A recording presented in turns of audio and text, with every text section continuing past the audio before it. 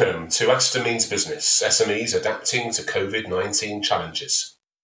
I'm Steve Dyson, the journalist presenting this regular podcast for Aston Business School. We're interviewing small business leaders who've been involved in Aston Centre for Growth's projects, giving them a voice to discuss their challenges, share their experiences, and explain how they're coping with the pandemic. We're also talking to a range of experts, either working for or with links to Aston Business School, getting their valuable insight, analysis, and advice for SMEs. In today's episode, we're going to find out how one Midlands SME called Composite Braiding secured funding from a range of angel investors just prior to COVID-19, and we'll explore how these new relationships have helped the business to successfully navigate the crisis. We're also going to talk to Liz McKenzie. She's one of the angel investors involved with Composite Braiding after meeting the business via an angel investor group called Minerva Birmingham that meets at Aston Business School. Liz is with me now to listen to our interview with the boss of Composite Braiding. Hello to you, Liz. Hi, Steve. Please bear with us as all recordings are carried out remotely online to make sure we conform to the government's latest guidelines.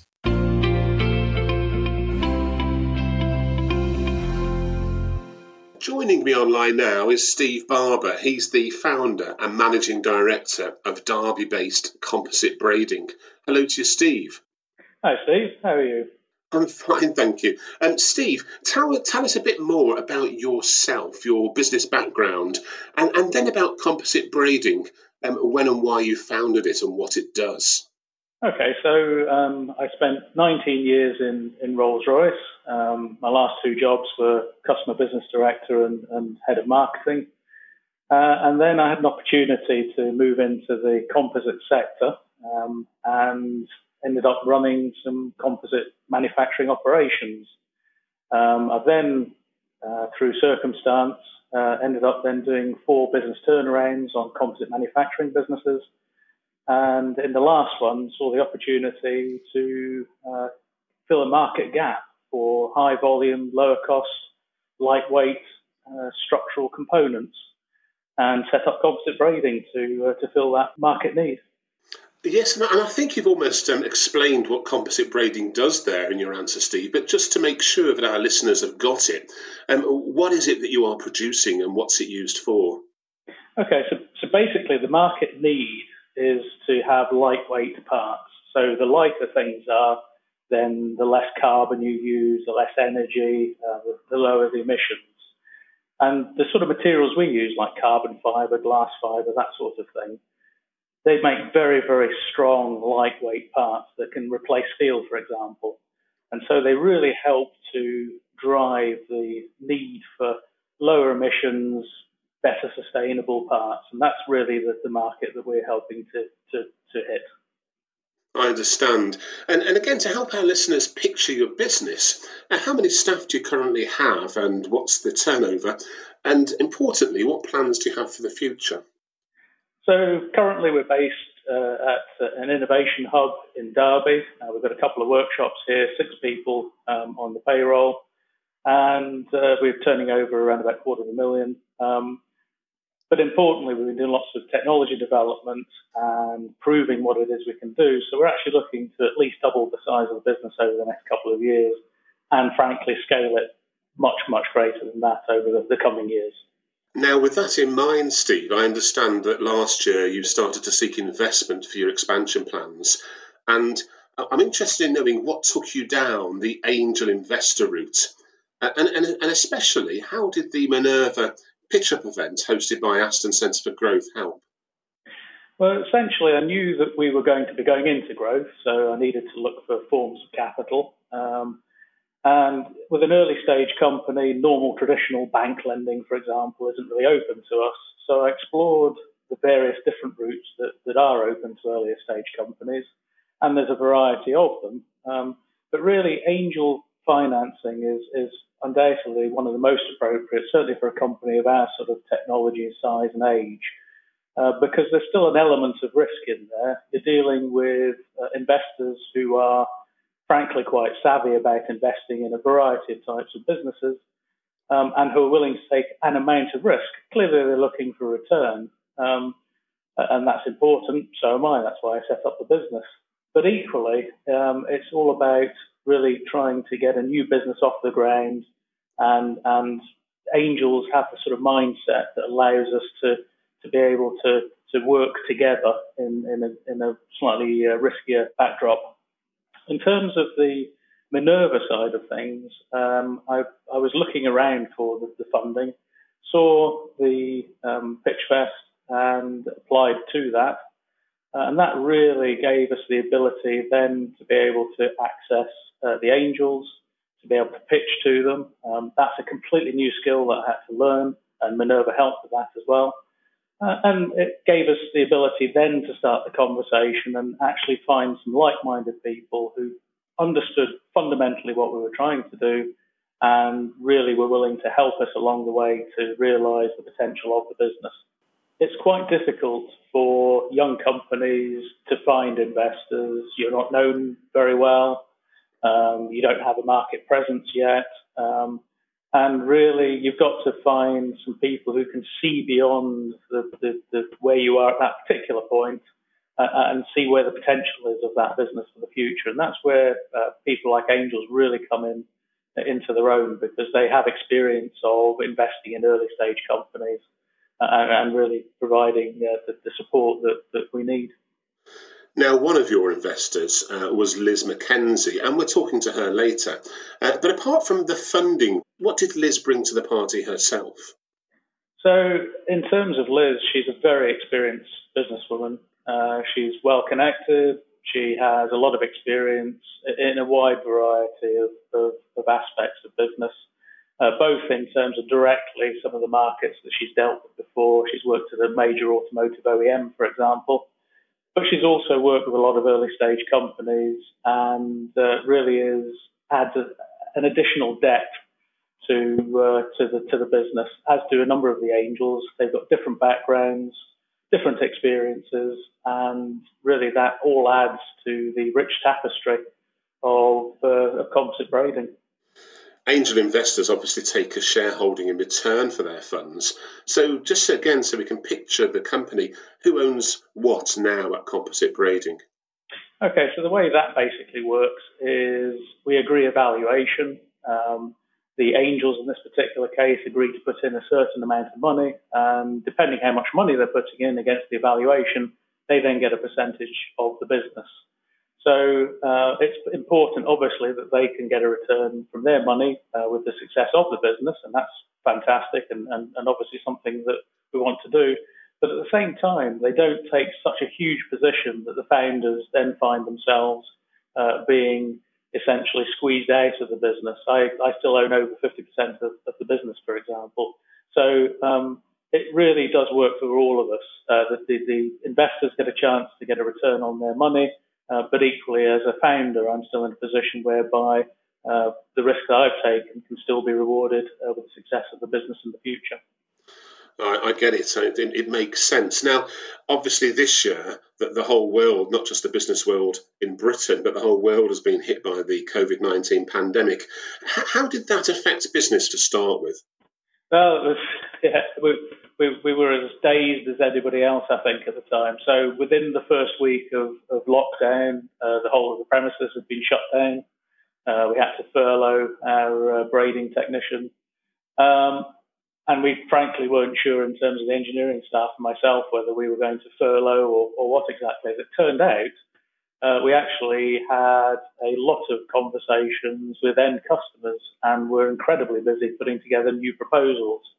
And they were both commercial ones, and actually we also put together just one a new bit of R&D funding. So it turned out actually to be an incredibly busy period for us. And whilst clearly, like everyone else, we were somewhat worried, it's turned out that we're coming out of it pretty strongly. That's really good news. And during that period of uncertainty and as you worked through things, how helpful was Liz and your other angel investors? In short, they were brilliant. In essence, nobody knew what was happening. Nobody knew what was going to happen. All we did was set out a status. We put together a 3, 8, and 12-week plan for lockdown. It could have gone a lot longer. We didn't know. We communicated with the angels. And basically the feedback we got was, yeah, keep going, you're doing a great job, we're here to support you, and if there's any help and guidance, etc., then we're more than happy to be part of that. So they were brilliant, and just the sort of investors that we needed for the business. The kind of support you had from your angel investors sounds different to the type of support you might have got if it was a traditional bank loan. Yes, it is totally. I mean, when I was looking around for different forms of finance, we were actually offered some non-angel finance from another quarter, and it was for quite a lot of money, actually more than the angels actually ended up putting up in the end. However, the strings attached to it were far more stringent. There was far less flexibility, and it was more, I would say, finance industry based, as opposed to trying to really help this business develop into what it could be. And so really, I would say the angel financing for our type of business at our stage is absolutely the right type of financing. And some of the other elements or some of the other types of financing that I went and had a look at, had long conversations about and was offered, really weren't right for this stage of business. So I would say the angel financing has been a very good experience for us. Now, despite the lockdown turmoil, Steve, Composite Braiding, as you mentioned, still plans to double in size in the next couple of years, helped by that supportive attitude from your angel investors. How have you managed to maintain your vision during such an uncertain time? And what are your top tips for other SMEs who might need investment? Getting some clarity about the current situation, having some plans in place, really thinking through what it meant to us as a business. Clearly, we didn't know at the start of lockdown exactly what was going to happen to us, what was going to happen to our market, to our customers, to our suppliers. So I was talking to all of those in that period. Cash flow management, absolutely crucial. Companies, as everyone will be aware, basically fall apart if they don't have enough cash. So managing cash became the absolute crucial part. So I was minimising spend. I was still paying my suppliers, I have to say, on time, because effectively we were trying to do the right thing. And we were finding that generally was the case in our supply chain. But it really came down to there was a certain amount of serendipity, I have to say. We were fortunate that I'd recognised last year that we needed to have extra funding, and that funding round had been closed before lockdown. So that really did help. But at the same time, business fundamentals, look after your cash, talk to your customers, talk to your supply chain, and really make sure there's good, clear communication and you're being honest with everyone. And those really gave a recipe for how we've always operated, but certainly were paramount within this. And then crucially as well, talking to my workforce, particularly anyone that was furloughed. They're not allowed to do any work, but you certainly can keep them updated with how business is going and reassure them. So it's been a tough time for everybody, but equally I think we are coming out of it strongly. I really would recommend anybody to have a look at angel funding. I think really for me, I'm a pretty experienced business person before I set up this business. However, I didn't have experience of early stage funding, not as early stages as we had with this business. So I had to go and actually learn how to speak angel.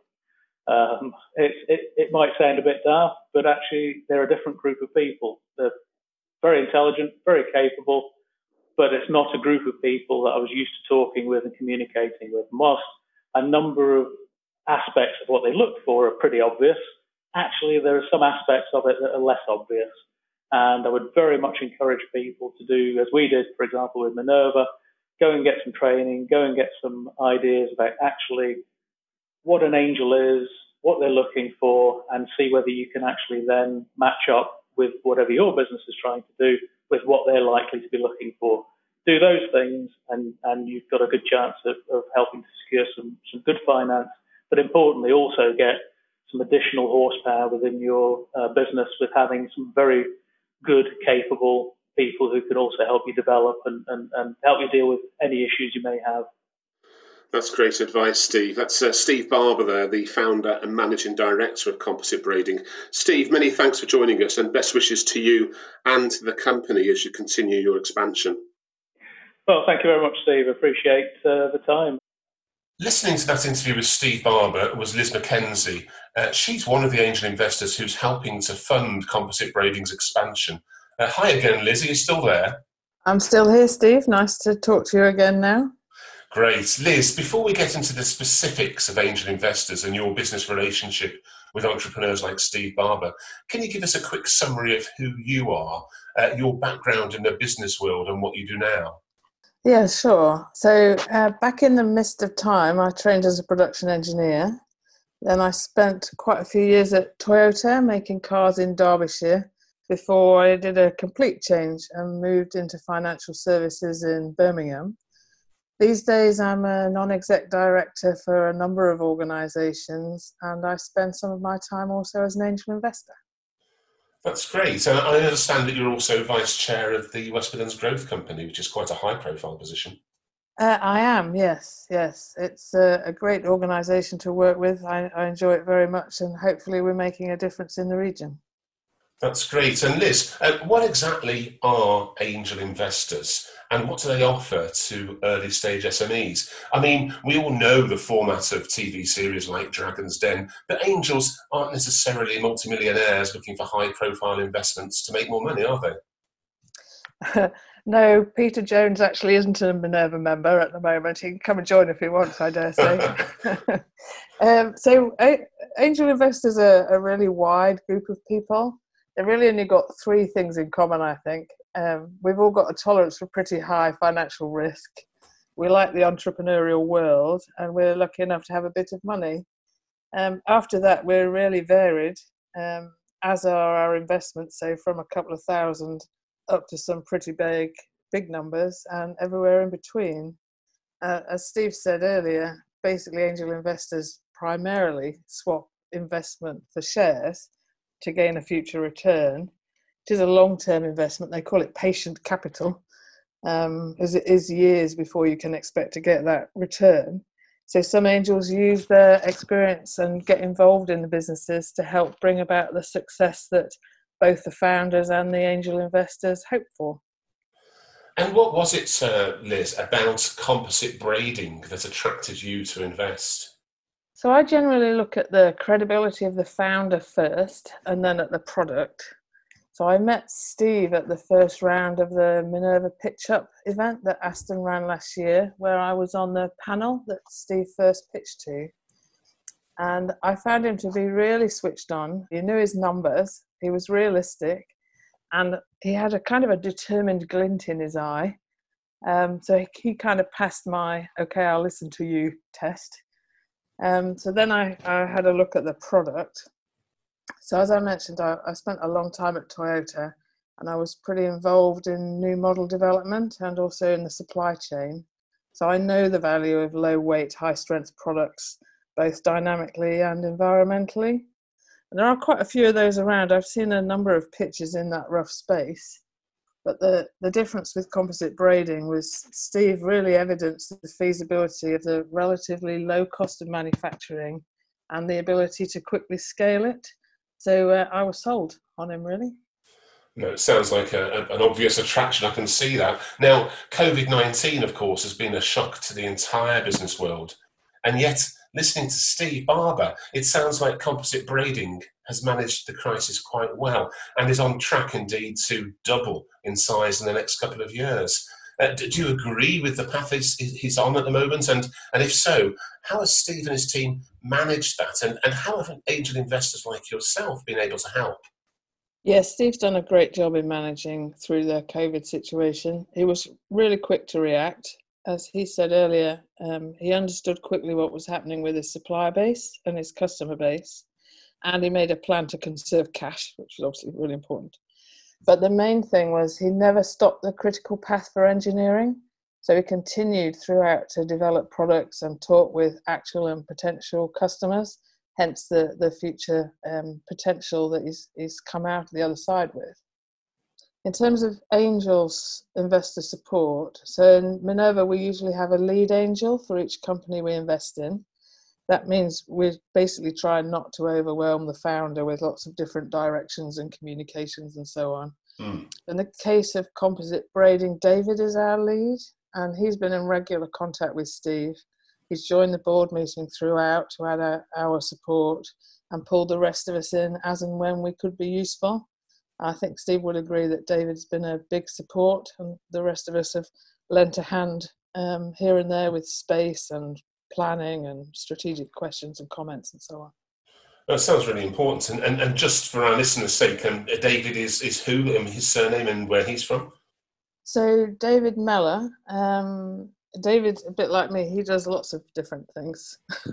Okay. So he does a bit of non-investing, a bit of consulting, and a bit of angel investing. But again, he's experienced in the business world.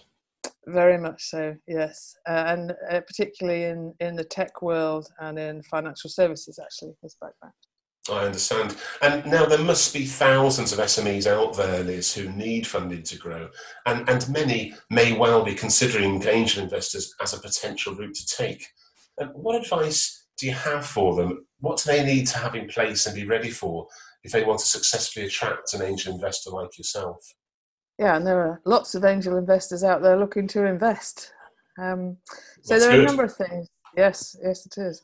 There are a number of things to think about to get ready. Numbers are the most obvious one. So you must know your numbers. They need to be accurate and, really importantly, realistic. Secondly, evidence that there's a place in the market for your product. Again, realism. Everyone has competitors. So be clear about what your proposition actually really delivers that's differentiating. We are there to make a return. So a believable exit plan and timescale.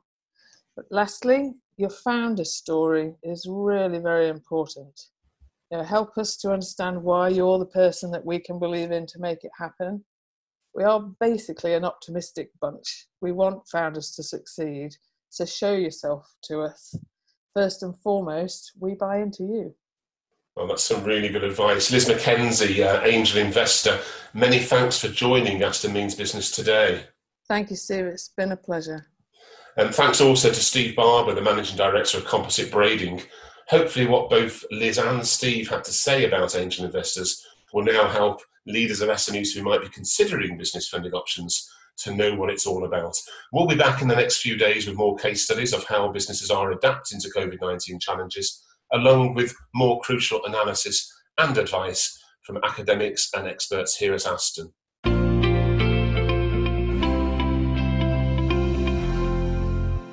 Aston Means Business. SMEs adapting to COVID-19 challenges. Thanks for listening.